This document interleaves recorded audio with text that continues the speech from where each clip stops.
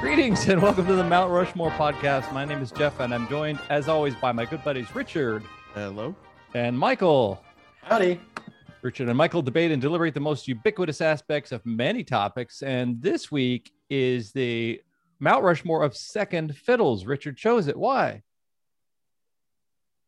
I was thinking about one person in particular. His name came up. And it got me thinking just about other people who kind of have to play a supporting role to the main character. So this is kind of, I'm also willing to accept second bananas. Yeah. In this one, even though I do think there's a slight difference between a second fiddle and a second banana, but I think it's just become so used ubiquitously for each other that distinction's kind of fallen apart. Yes. I think of a second banana as having an entertainment kind of positioning. Is it? Well, when you slip on it. Yeah. Yes. Well, I think a second fiddle is somebody who does a similar thing to somebody else, but just doesn't get the recognition or isn't on the same level as them. I think a second banana is someone who is there to support the main person. Yes. I think as straight man in comedy is often the hardest role to fill because it's an incredibly important, it's almost like the trampoline in a gymnastic routine. It is the thing that gives everything its thrust and oomph and it is the thing that things spring off against. But it sounds like maybe the second fiddle is kind of doing the same thing the first one does without the recognition. So, okay. We also know that this is entitled the Mount Rushmore podcast. And so during this podcast, I would love to put up the vice presidential Mount Rushmore as well. So if there was a monument in, I don't know, Sioux Falls, South Dakota, not Rapid City, South Dakota, Sioux Falls, South Dakota, to vice presidents, who would be on that sucker? So maybe we'll pull some political figures out and pop them up on there. So Richard chose it. Michael, what is your first second fiddle? My hold on. I didn't know we had to do math on this episode. My first second fiddle, I think might be a very obvious one, but seems wildly appropriate. Art Garfunkel to Paul Simon. Oh, wow. That's a fun one. We haven't had any Simon cast talk in a while. Yeah. And I think that there's so much of this relationship that was hand in hand. It was, Simon and Garfunkel up until they split in 1969, 1970, that they were kind of ubiquitous. As I understand it, Garfunkel wasn't necessarily like the songwriter of the two, but I think he kind of had a better singing voice and they balanced each other so well. But I think that once they split up, even though they were kind of billed together and, kind of did everything as this, this folk duo, the Paul Simon-ness kind of overshadowed him.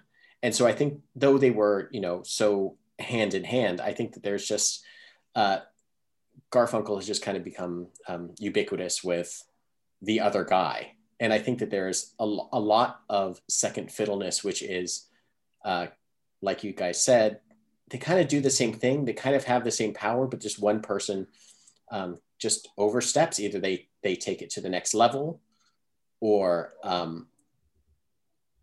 just like the power dynamic within a couple is just different. We did an episode similar to this last year or 2 years ago, which was sidekicks. And I would never call Garfunkel Paul Simon's sidekick. I think they were truly partners for such a long time, musically and what they put out. But I think that at just some point, one person just kind of naturally starts kind of taking all the attention. The limelight can only shine so bright amongst two people, That's an interesting point of view. I think within entertainment, specifically music, for pop acts of that era, I think I remember Paul Simon saying, I wanted to stop being the Everly Brothers with Artie, and I wanted to be Elvis by myself. So think of the duets like the Everlys, or even like the Louvins or the people who came before, as being a way of marketing yourself and presenting yourself as someone successful. That's funny. Yeah, it's funny because in Wham, I remember thinking George Michaels was pretty great, but Andrew Ridgeley was in there dancing around too. They seem pretty similar. I think the biggest issue that Garfunkel did make was it wasn't until like 1975 or so where Paul Simon became really good friends with like Lorne Michaels, and like Art Garfunkel became really good friends with whoever was the person that did Second City. Yeah, I mean that just just, you know. Well, I think didn't Art Garfunkel have film success? At least I think he was in Catch 22. Catch 22, right? And the Mike Nichols film. Gosh darn it! You know, he was in a movie. He was in scenes with Jack Nicholson in. God, it's killing me. The Jules Pfeiffer movie. So here's a guy who done that. Pieces? It wasn't that. It was it's Candice Bergen, Jack Nicholson. Holy smokes. Yentl? Yeah. Pause. Hold, please. Well, Art Garfunkel. But when Garfunkel appeared in the Two Jakes, that was he's only appeared in sequels. Yes. He was Carnal Knowledge. He was in that. And I think so he had probably this impetus to go off and be a film star. And yeah. I find it also interesting too is the size of the banana, the size of the fiddle. So hello. You know, there's a guy who had huge success by being the fourth banana, and as Ringo Starr, he had a number one freaking song. George Harrison had a couple number ones, and he was the third banana, the third fiddle in this act. Had not Lennon and McCartney been such hugely successful first and second fiddles, however you rank them, those guys would not be in the shadow of anybody. They themselves would have had. Ringo still would have been, kind of. Let's be honest. Do you think? Well, okay. Well, Ringo didn't write his own stuff. He was not particularly the strongest singer. I think Ringo singles were successful because either A, they were a great single written for him by somebody else, or B, everyone just loved Ringo and wanted to see him do well. Yeah, you actually wrote some of those. I don't know. I don't think so. Maybe not. But you walked right into my first pick, which is George Harrison. George, the Quiet Beatle. Okay. And enforced quietness in the early stages of his career when it came to the songs that he was writing, that Paul and John wanted nothing to do with being on the early Beatles albums. Yeah. So George would get his one kind of spotlight song, whether it was something that he wrote or more often than not, kind of a throwaway Lennon McCartney song. And it wasn't until later on, say probably, Revolver era, when he started putting out stuff that McCartney and Lennon had to say, okay, this deserves to be on the album in its own right. Yeah. Something like Taxman, which is probably the first big George Harrison written song led Revolver. It's the first song off the album. And yeah, it just goes to show, like you said, that's to be, whether you want to consider Lennon 1A or 1B or however you want to flip him with McCartney, the Lennon-McCartney writing partnership was the first fiddle in the Beatles. Yeah. And I just can't imagine how hard it must have been to present a song.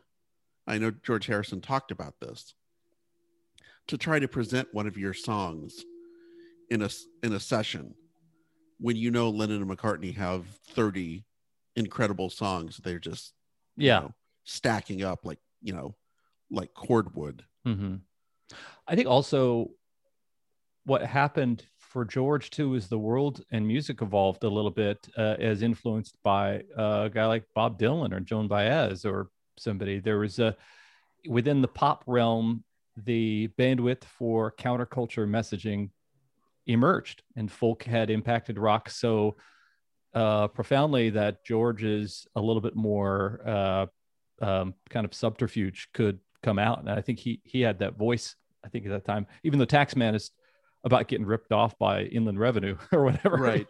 It's just about, I make a lot of money, I want to hold on to it. Still the kind of the Lennon and McCartney were writing Moon, June, boy girl kind of things, and George had some different ideas. You know, it's funny, there's a podcast, The Beatles Naked, which talks about the Beatles music, of course, but then their popularity and their presence in culture. And as they started traveling the world, the guy who was the funniest in the press conferences first was George Harrison. It wasn't John. John was the quiet one who couldn't get a word in. He was just too nervous. And George was the funny one early on, making jokes. And time doesn't remember it that way. We think of the Hard Day's Night and the press conference, you know, them in front of that Pan Am billboard, and John and Paul making all the jokes, and Ringo being the goofy terrier. But George was the funny one. Me. Yeah. But that's a fun choice. It's very, very potent. It's almost like the Derek's. It's a quote about George, but it's Derek Smalls saying, "One's fire, one's ice, and I'm lukewarm water." Yeah, basically. And it's interesting to me that the Beatles are what happens when you have two first fiddles. Yeah. Right. Eventually, it can't sustain that kind of pressure. Mm-hmm. Eventually, that's going to blow up. And what I think you started to see as they got later on in their careers, as the tensions between Lennon and McCartney grew, there were more opportunities for George to slide some more of his songs onto these albums, because George wasn't necessarily competing with John or with Paul. He was just there doing his own thing. His own thing, which was, like you said, in many ways, you know, with the Indian influences, very different than what either of the other two were doing. Yeah. I think the rise of the album format too, everything was always a single before. And now you have this story that you're telling throughout the entire album format. So you need different chapters and different feels. And hey, people are going to be doing drugs about this point. Maybe a George song would be with some sitars would be great for this. So cool. That's a fun second fiddle. Or second sitar or whatever. All right. Mike Winfield, what's your second of the second? My second fiddles is a trio of fiddles next to one top fiddle. And that is the other Ghostbusters compared to Peter Venkman. And that's funny. Now, all of the other Ghostbusters are seemingly much more understanding of the technology. They're much more, they're scientists. They believe in it a lot more than Peter does as the kind of the con man of the group. But really, like, they all fall, and of course Ernie Hudson, they all fall compared to like the dynamism and the magnetic nature that is Bill Murray's Peter Venkman. It doesn't matter, like in every situation, you know, Egon is kind of, you know, the guy that has designed it all done all the technology, and Ray Stantz is the one that kind of is kind of the big idea man that has kind of done all the research and kind of believes all this stuff. And Peter is just like the guy that is there getting things done, working through the system, convincing the other two to pursue it. And he's the face of the operation.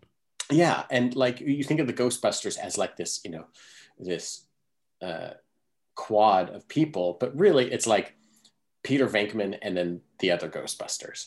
And it's, you know, the other, as actors and as comedians, they're all like really funny on screen, and they all bring a very different aspect. But really, you know, Bill Murray just so stands out, and it's really his like motivation in the movie. And usually it's kind of his motivation to be kind of a horn dog for Dana Barrett, that Sigourney Weaver character, that kind of is what pushes the story forward. He's trying to get with her, and that leads to more interactions with Zool and Gozer and all of that in the first movie, and later on in Ghostbusters 2, her child and getting back into her life.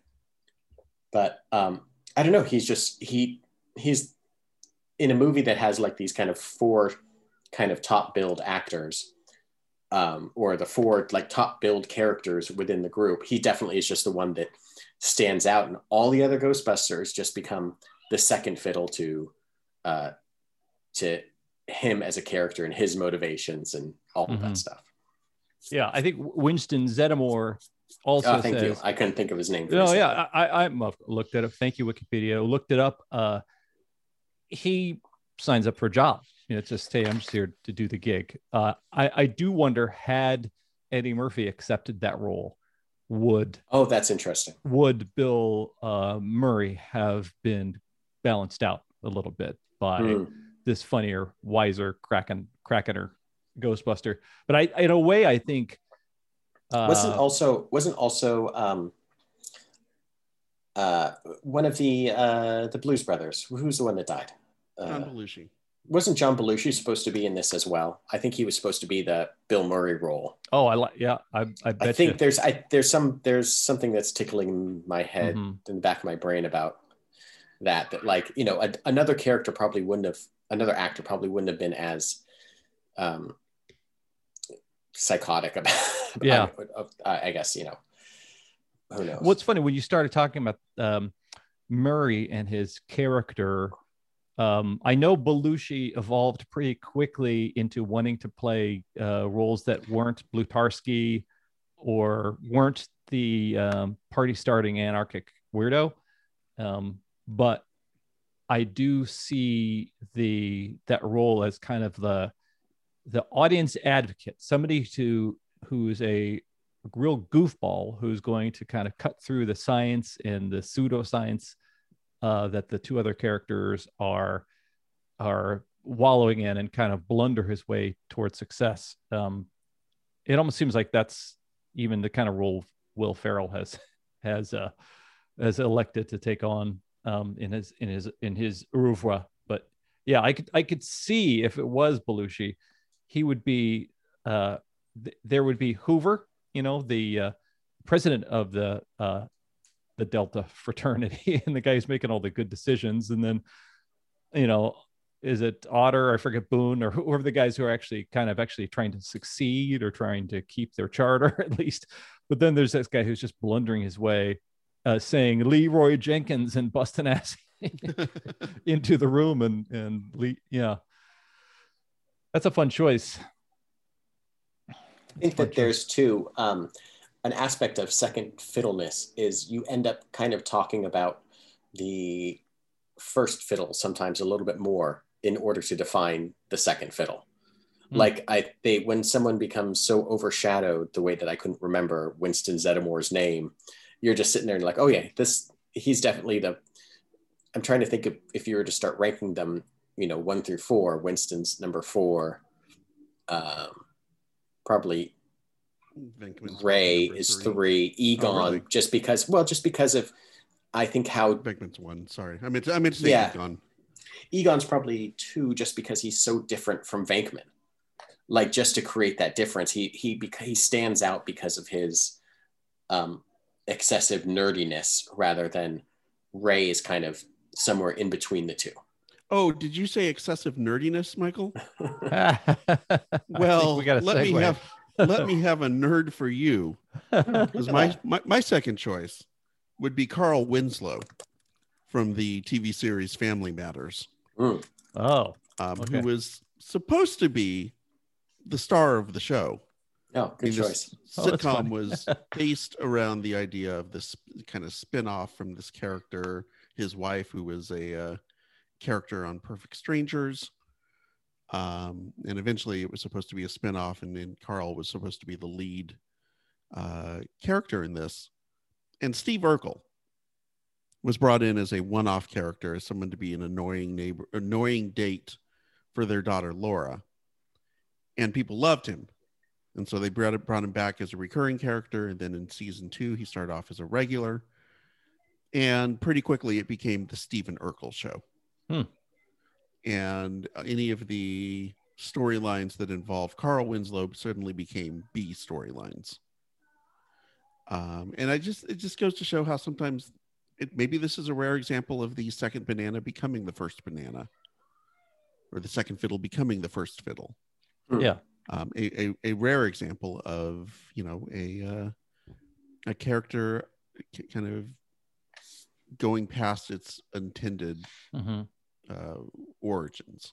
I hate to break into sports real quick, but he's the Tom Brady of the Patriots, where he was the backup that came in, and not even quite a backup. He was just someone that was on the sideline, and then he kind of filled in a big spot and never really let go of the limelight. Yeah, exactly. And now, of course, we can't stop talking about Steve Urkel the way that we have been for 25 years. Exactly.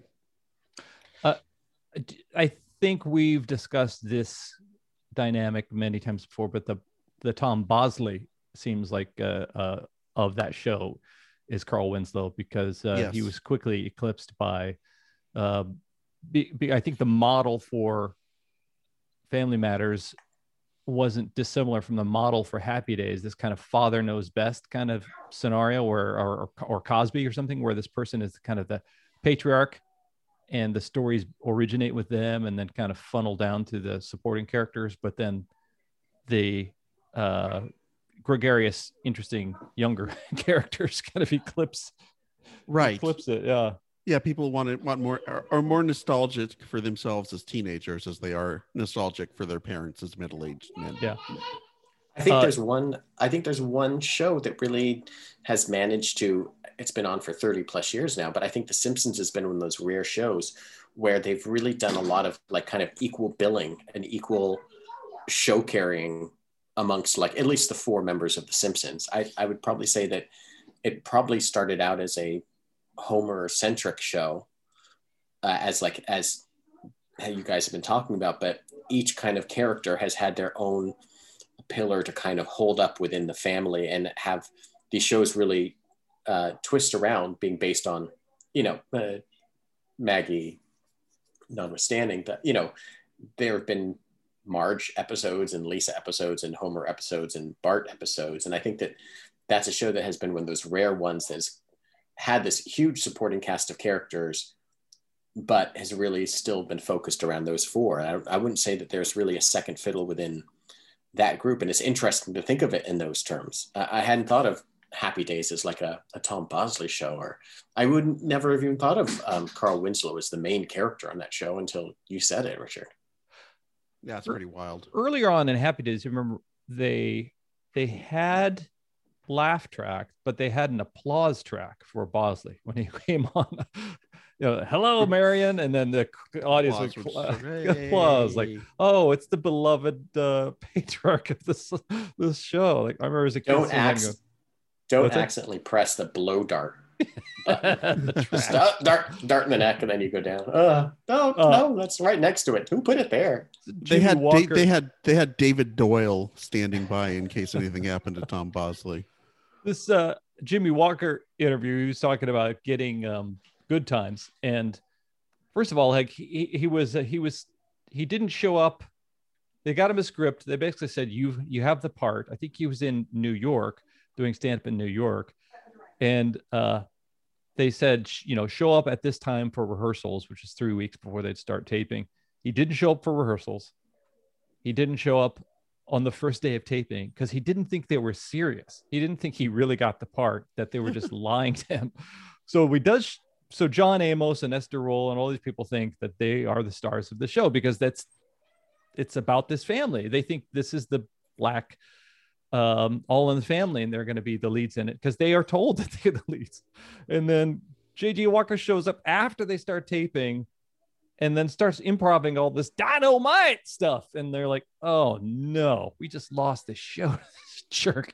And they would say, absolutely not. We don't cut out that dynamite stuff. So the director would tape all the dynamite stuff after they left and edit it into the show. Like, oh no, I can't even imagine. Yeah. So you watch it on TV and see all the stuff that was taped after you left the soundstage, and to see this guy stealing the show from just seeing your paycheck just start. Yes. Okay, well, two presidents I want to nominate, or vice presidents, for before we go to our halftime. I think Walter Mondale. When I was a kid, like the first vice president that I remember was Walter Mondale, and he just kind of seemed like a normal, kind of decent kind of guy. I don't know.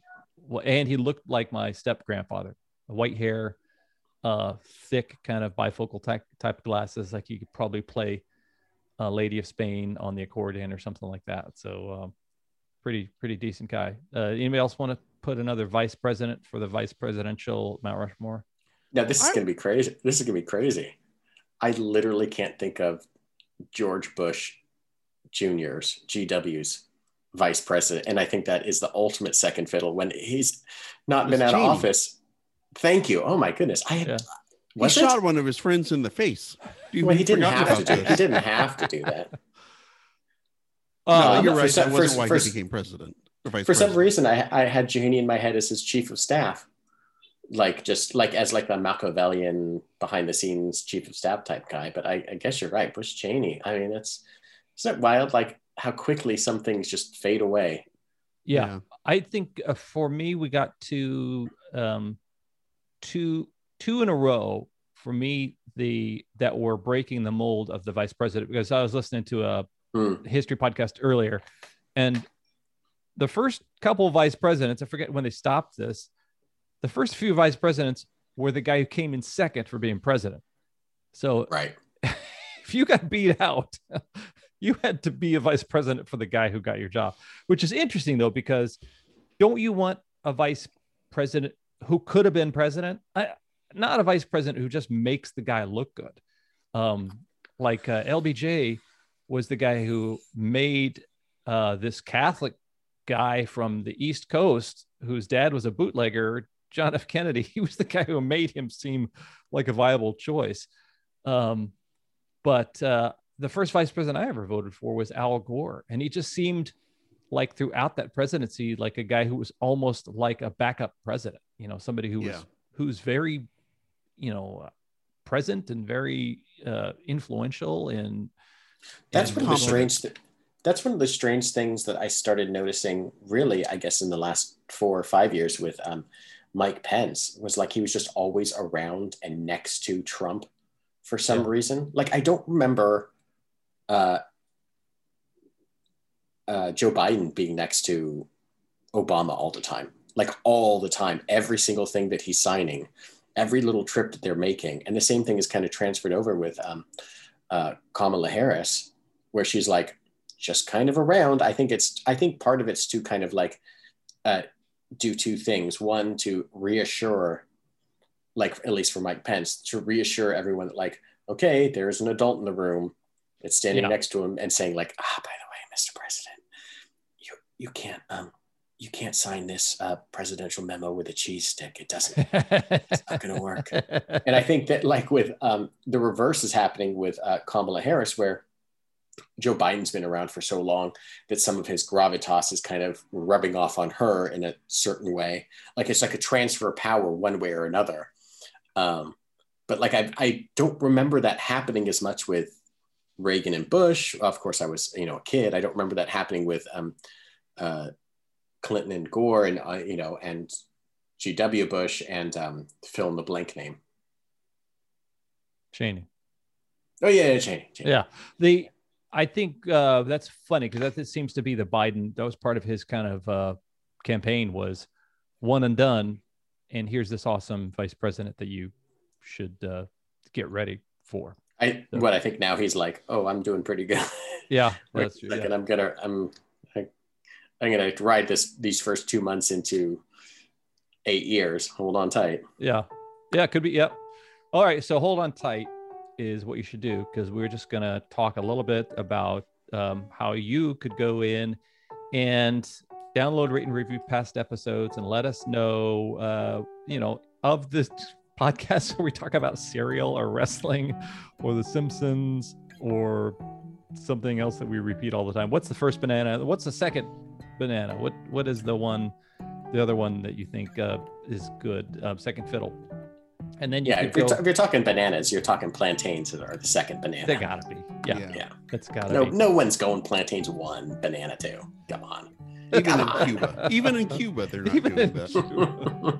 Yeah, to make plantains edible, you gotta like fry them up in grease, and you gotta do all this kind of stuff to them, right? I mean, I've never had. Yeah, basically, yeah. But a banana, you just gotta pick it off the when the Ramones sung about going to Havana, they didn't sing about plantains. They sang about bananas.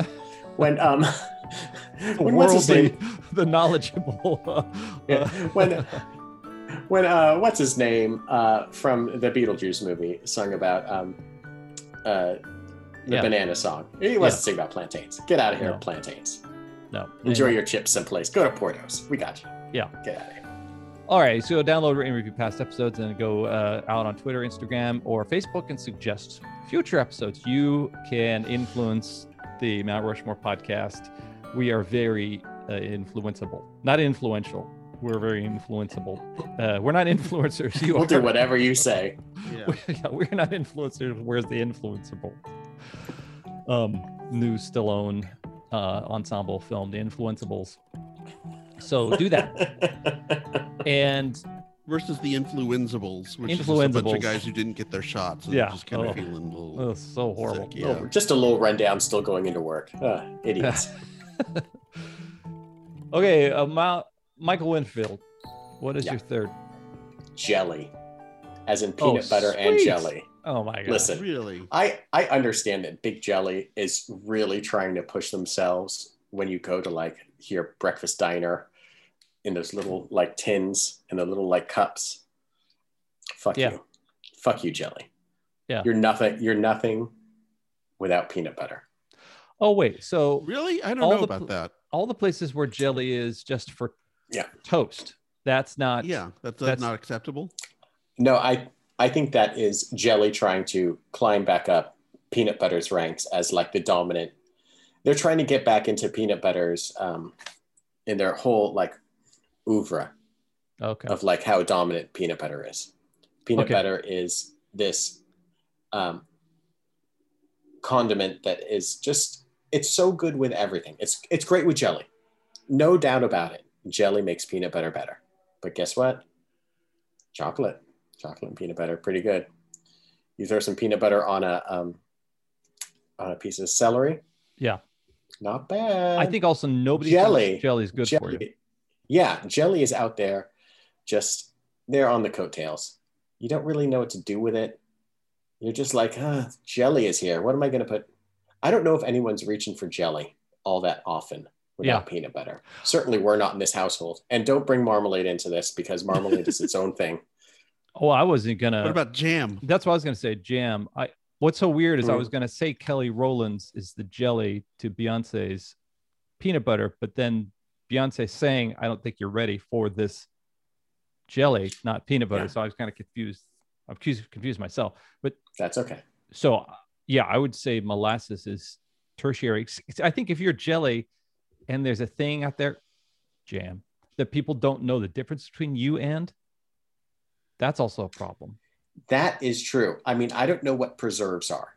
I know that we've had them in our house when I haven't been able to find jelly. I bought them and kind of been disappointed. Jelly is just kind of this, it's a thing that is just like, my kid doesn't want it as much as he wants peanut butter. And maybe that's the aspect of it. Like if you're going to put it between two Ritz crackers, you're not putting jelly there.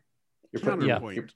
Counterpoint. Yes, please. My wife, Sarah. My wife. No, please don't do that. Does canning. And when she does canning, she makes jams and jellies. Nobody cans peanut butter as a hobby. Yeah. Just throwing that out there. That there's no hobbyist peanut butter makers, as far as I know. I'm sure the closest you get. I'm sure in Portland there's some sort of like artisanal peanut butter. But I'll give this the closest you get with any sort of butter. Maybe it's a peanut or an almond butter, a nut butter, if you will, is if you're like going to like the Whole Foods, or you're going to like a Trader Joe's, or you're going to like, I'm going to take it back to LA in the mid 80s, in the 90s, to a Mrs. Gooch's. And all it is like, they're just like they're like these things that you just like crank and turn into like fresh nut butter, which is just the most disgusting thing you can just say. Yeah, that's bad. Nut butter. Nut butter is one of the worst things you could possibly say. Yeah. But I think that jelly is just, I think it is a secondary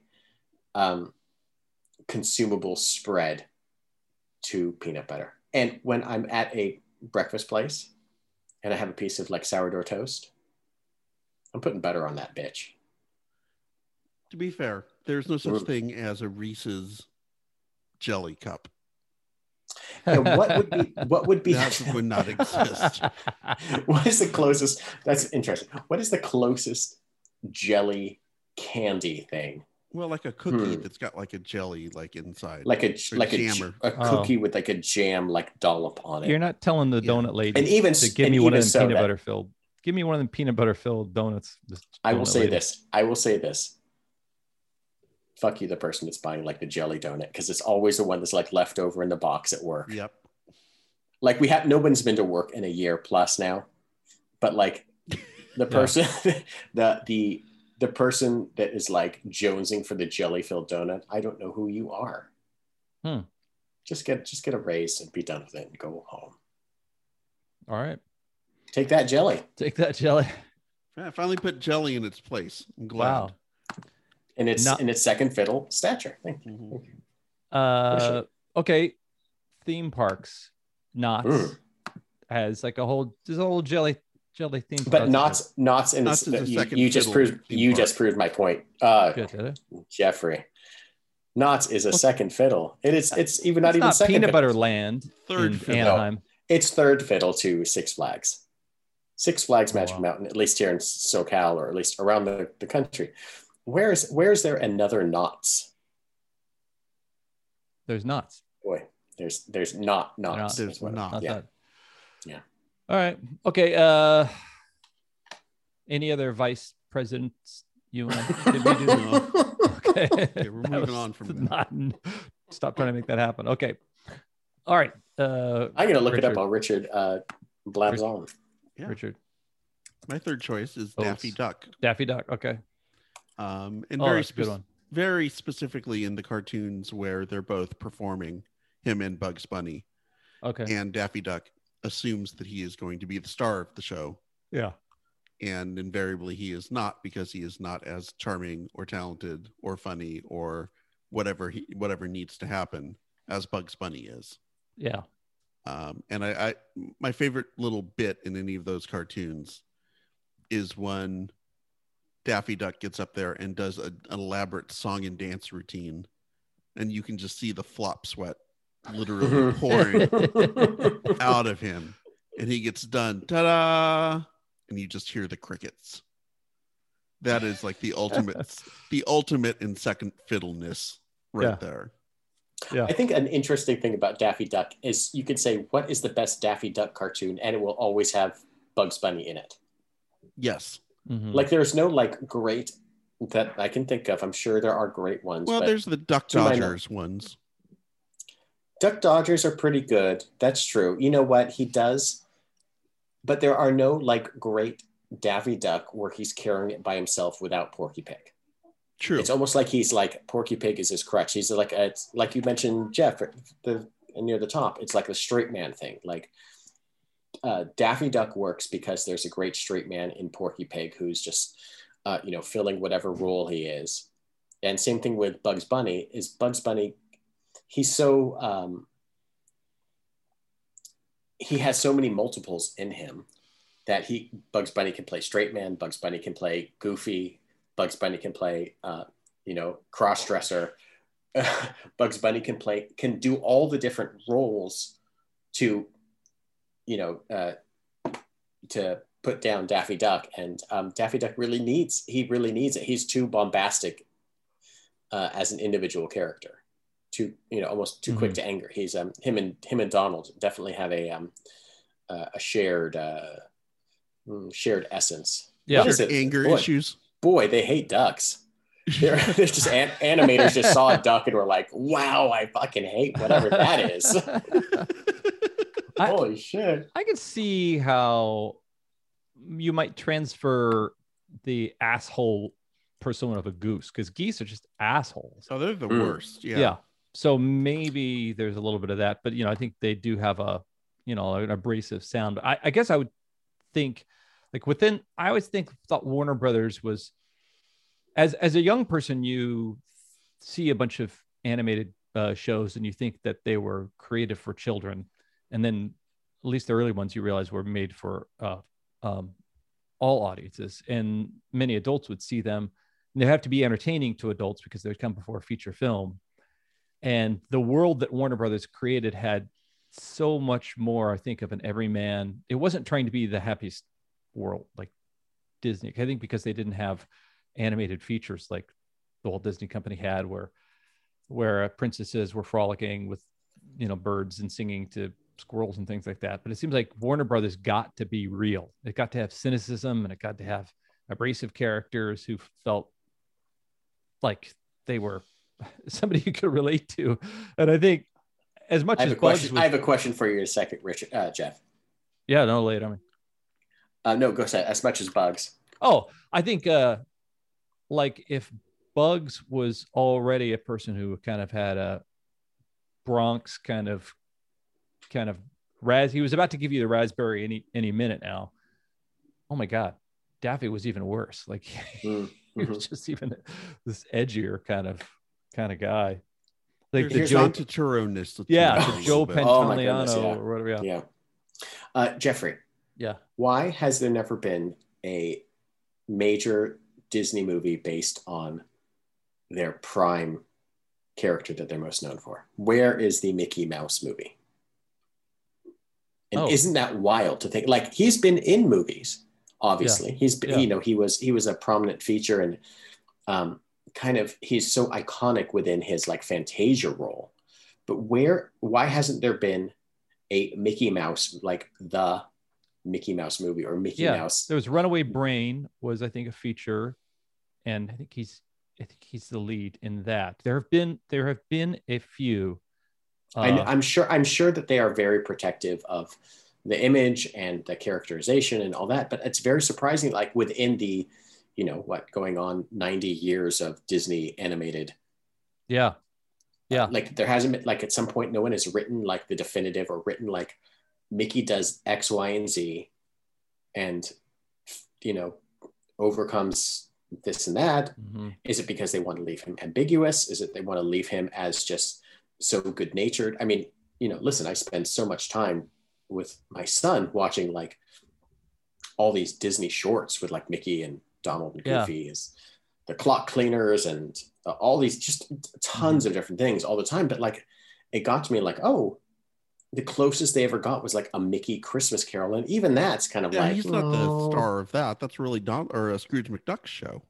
Yeah. A lot of the, of anytime it's a Christmas Carol, the main character is Scrooge, or is but like, I don't know. It's interesting that there hasn't been like an effort, even with like sorry, I'm going to wax on a little bit, even within like the early 2000s, when there was such a push to switch to like a digital medium with like Dinosaur and all this stuff, it would have been prime to be like, okay, we can redefine Disney as Mickey 3D.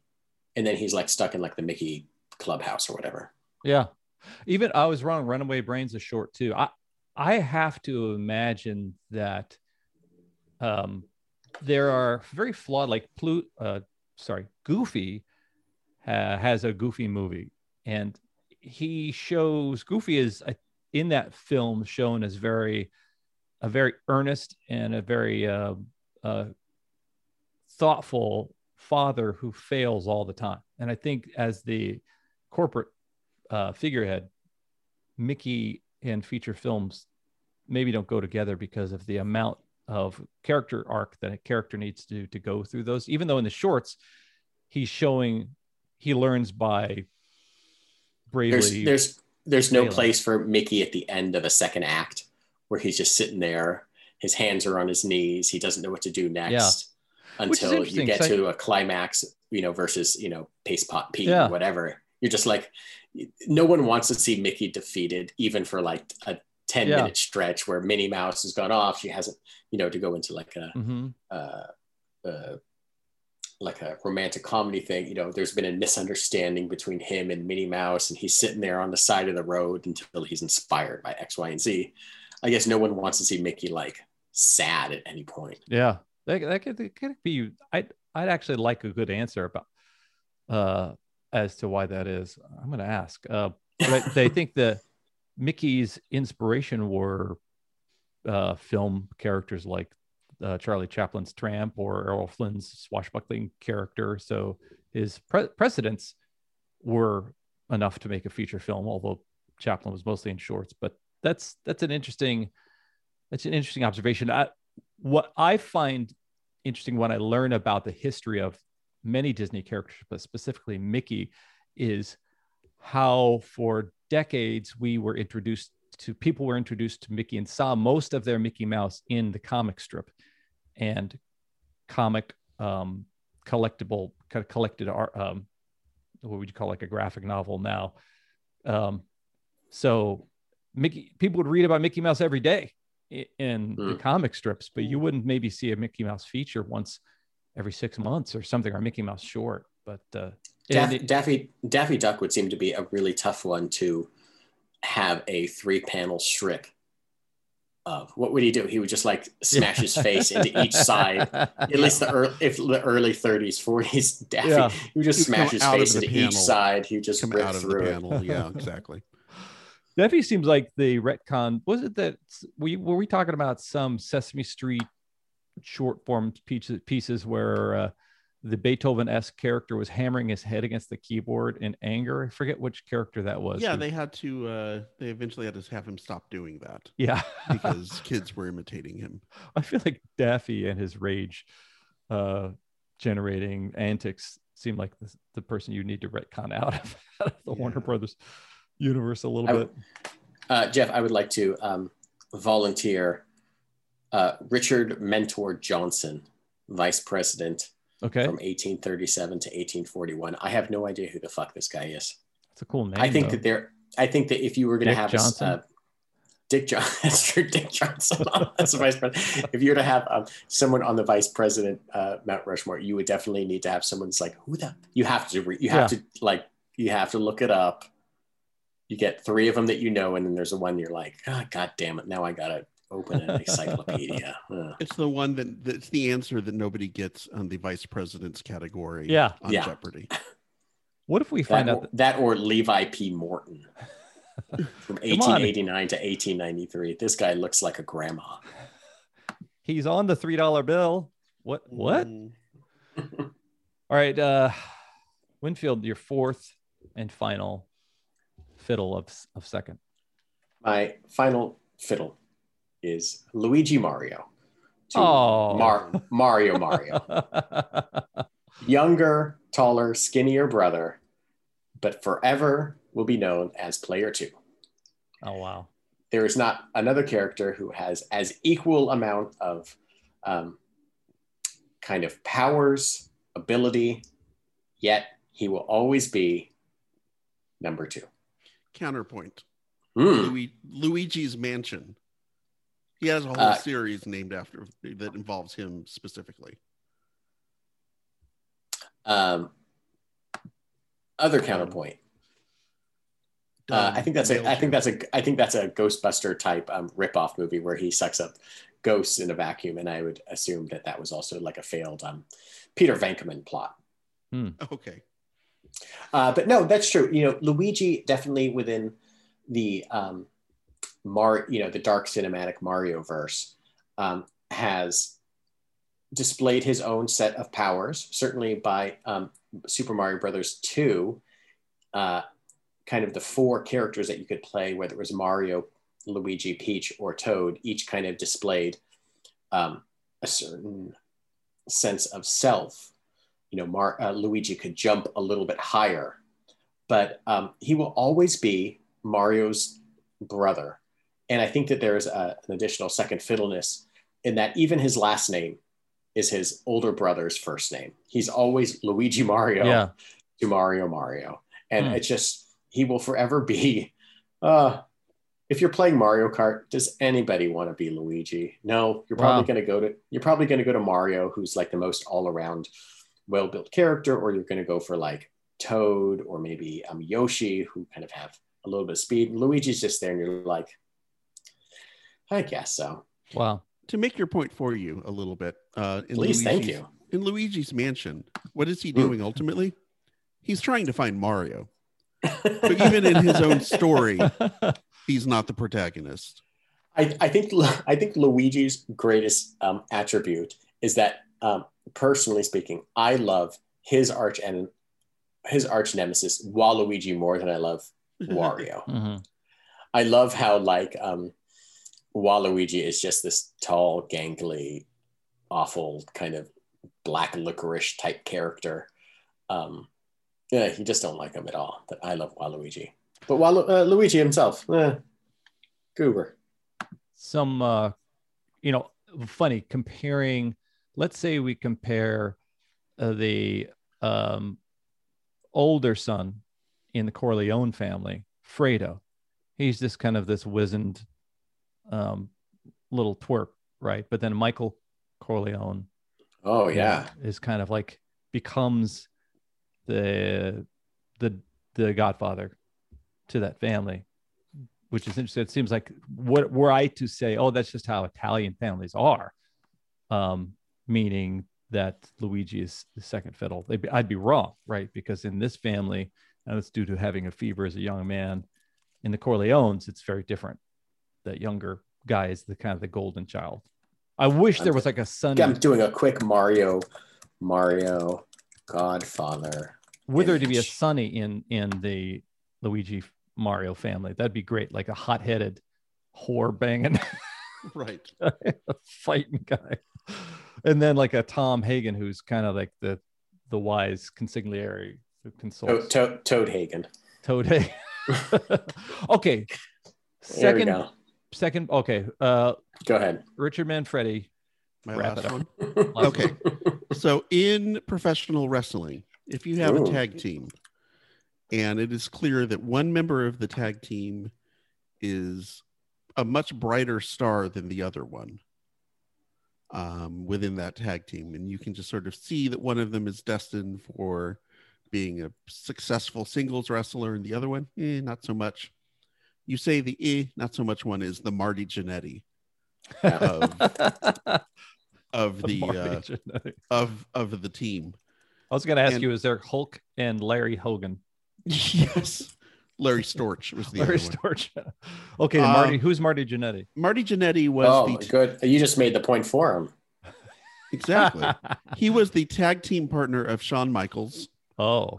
In first AWA and then WWF under the moniker of the Rockers. And they were like this sort of like rock and roll tag team. They had cool long-haired mullets and neon colors and sunglasses, and they were young, and the girls all swooned for them. But it became pretty clear that Shawn Michaels was the star of the two. So they orchestrated a breakup of the two that essentially consisted of Shawn Michaels deciding he was too good for Marty Jannetty, super kicking him and then throwing him headfirst through a glass window.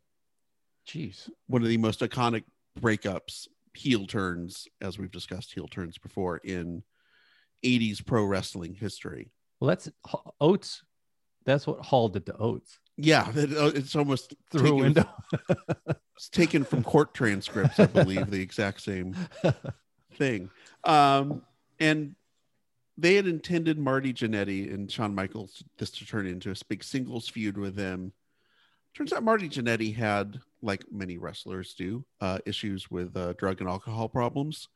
So he had to take some time off immediately after they did this angle. So then they wound up not coming back to it for several months. And they were never able to really push Marty Jannetty as a singles wrestler versus Shawn Michaels, who went on to become this superstar, face of the company, Hall of Fame type wrestler. It just never worked for Marty Jannetty. He just kind of became the goobery guy who used to be cool, but now he's kind of like the uncool uncle who used to be cool, kind of the Uncle Rico of professional wrestling a little bit. Yeah. There's a little bit of that going on with him. Wow. Do you think that's is there something in the industry? Do duos often have two rock stars and then those guys both go on to be amazing? Or do you think more often we see a power duo made up of two individual rock stars? Like, does it ever go well, do you think? I don't know. I'd have to think about that. But I mean, for every Bret Hart, you've got an Anvil Neidhart who was more the tag team guy. And then after the tag team splits up, one of them goes on to be really successful and the other one kind of, becomes a supporting lingers. character, a supporting character for other people. So is that the one of the functions? Because I don't know the how wrestlers go through the system, or the, you know, if you could draw or kind of if you were good enough as a heel or face or whatever to go by yourself, you would, right? They wouldn't put you with somebody else. Yeah. Okay. So tag teams are the domain of that person who's emerging in their talent or hasn't found their character yet, or oftentimes, you know, yes, you would have some guys who would be tag team specialists who would go all their careers kind of being part of tag teams, but oftentimes the tag teams were, hey, you're not quite getting over as a singles wrestler. We're going to put you with somebody else, maybe someone who has some of the skills or personality traits that you don't have, who can kind of either teach you by being around them or kind of balance it out. Yeah, I'm trying to think of some of the ones that I remember that kind of fall into the same vein. Edge and Christian, where Edge became such a bigger star than Christian did. Jeff, they were kind of like in the same vein, kind of rock and roll, but kind of veered a little bit towards like goth, maybe might be vampires. Okay. Sort of thing. Yeah. Edge got hurt at some point and had to kind of retire, and I believe is back now. But Christian was one that kind of lingered on and kind of did some stuff, but was never quite caught fire the same way that Edge did.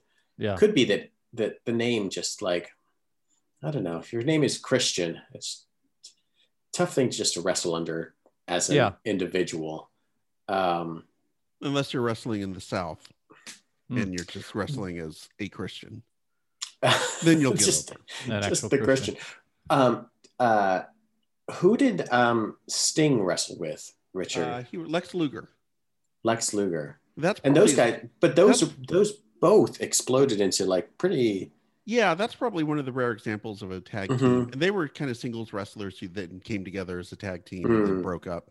So maybe that had more of a Mega Powers feel to it than anything else. But yeah, I'm looking at a UK seems like a news source of some that are saying that WWE legends Edge and Christian want to reunite for one more tag team run. I think the guy's 47-year-old performer. Yeah.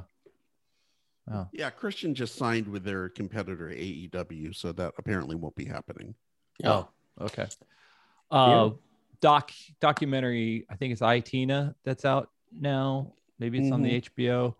I didn't realize how long she dwelled in second banana-ness, or at least her association with Ike was so indelible in people's minds. Even after she was selling out stadiums, journalists would always ask her about Ike. And to be interviewed by somebody who immediately asks about your abuser, you know, I just can't even imagine that. I think that was true with Paul McCartney. You know, like, here's this guy who was he was indelibly linked with, who beat him up psychologically, but it was also almost like a sibling, and was trashing him in the press all the time. And people always ask, you know, what do you ever think you're going to get back together with the guy who's shitting on you? Yeah, it would suck. All right, so let's go Marty Jannetty, because I just love that name. Just love the name. Just like the idea that, and let's go Garfunkel, because that's a fun, you know, it's a ubiquitous second banana. But I also love the idea of, you know, fuck jelly. Wow. I didn't know you. I didn't know you used fuck jelly, Jeff. No, just like that's an interesting. I'm 52 years whatever old. you need, whatever you need to get by. I don't have as much natural moisture as I need. And you know what? Just because I want to see somebody go ahead this week, let's go with Luigi Mario. Let's just go. It's 3 for Winfield this week. All right. Yeah. All right. Well, so this has been the Mount Rushmore of second fiddles. I also would say viola. That's probably the second fiddle, right? Yeah. Because that was like the girl who played violin could sometimes be cute if you met her like in school, in the grade school. Girl who played viola, she usually had like this prescription shoes or something like that. Like that girl. Hey, I played viola. Wait a second. All right, this has been the Mount Rushmore podcast. My name is Jeff. As always, I'm joined by my good. Wait, that's the introduction. That's the intro. Oh. Now you're all thrown off. Holy, I'm gonna get beat up by the guy who plays viola. As always, I'm Jeff. I'm Richard. I'm Viola. Michael Winfield did the bit. He did the thing. He never does the thing. I'm no second banana, double fiddle, whatever the fuck you guys are talking about. Double fiddle. Oh, that's what when I get at that jail, I put up.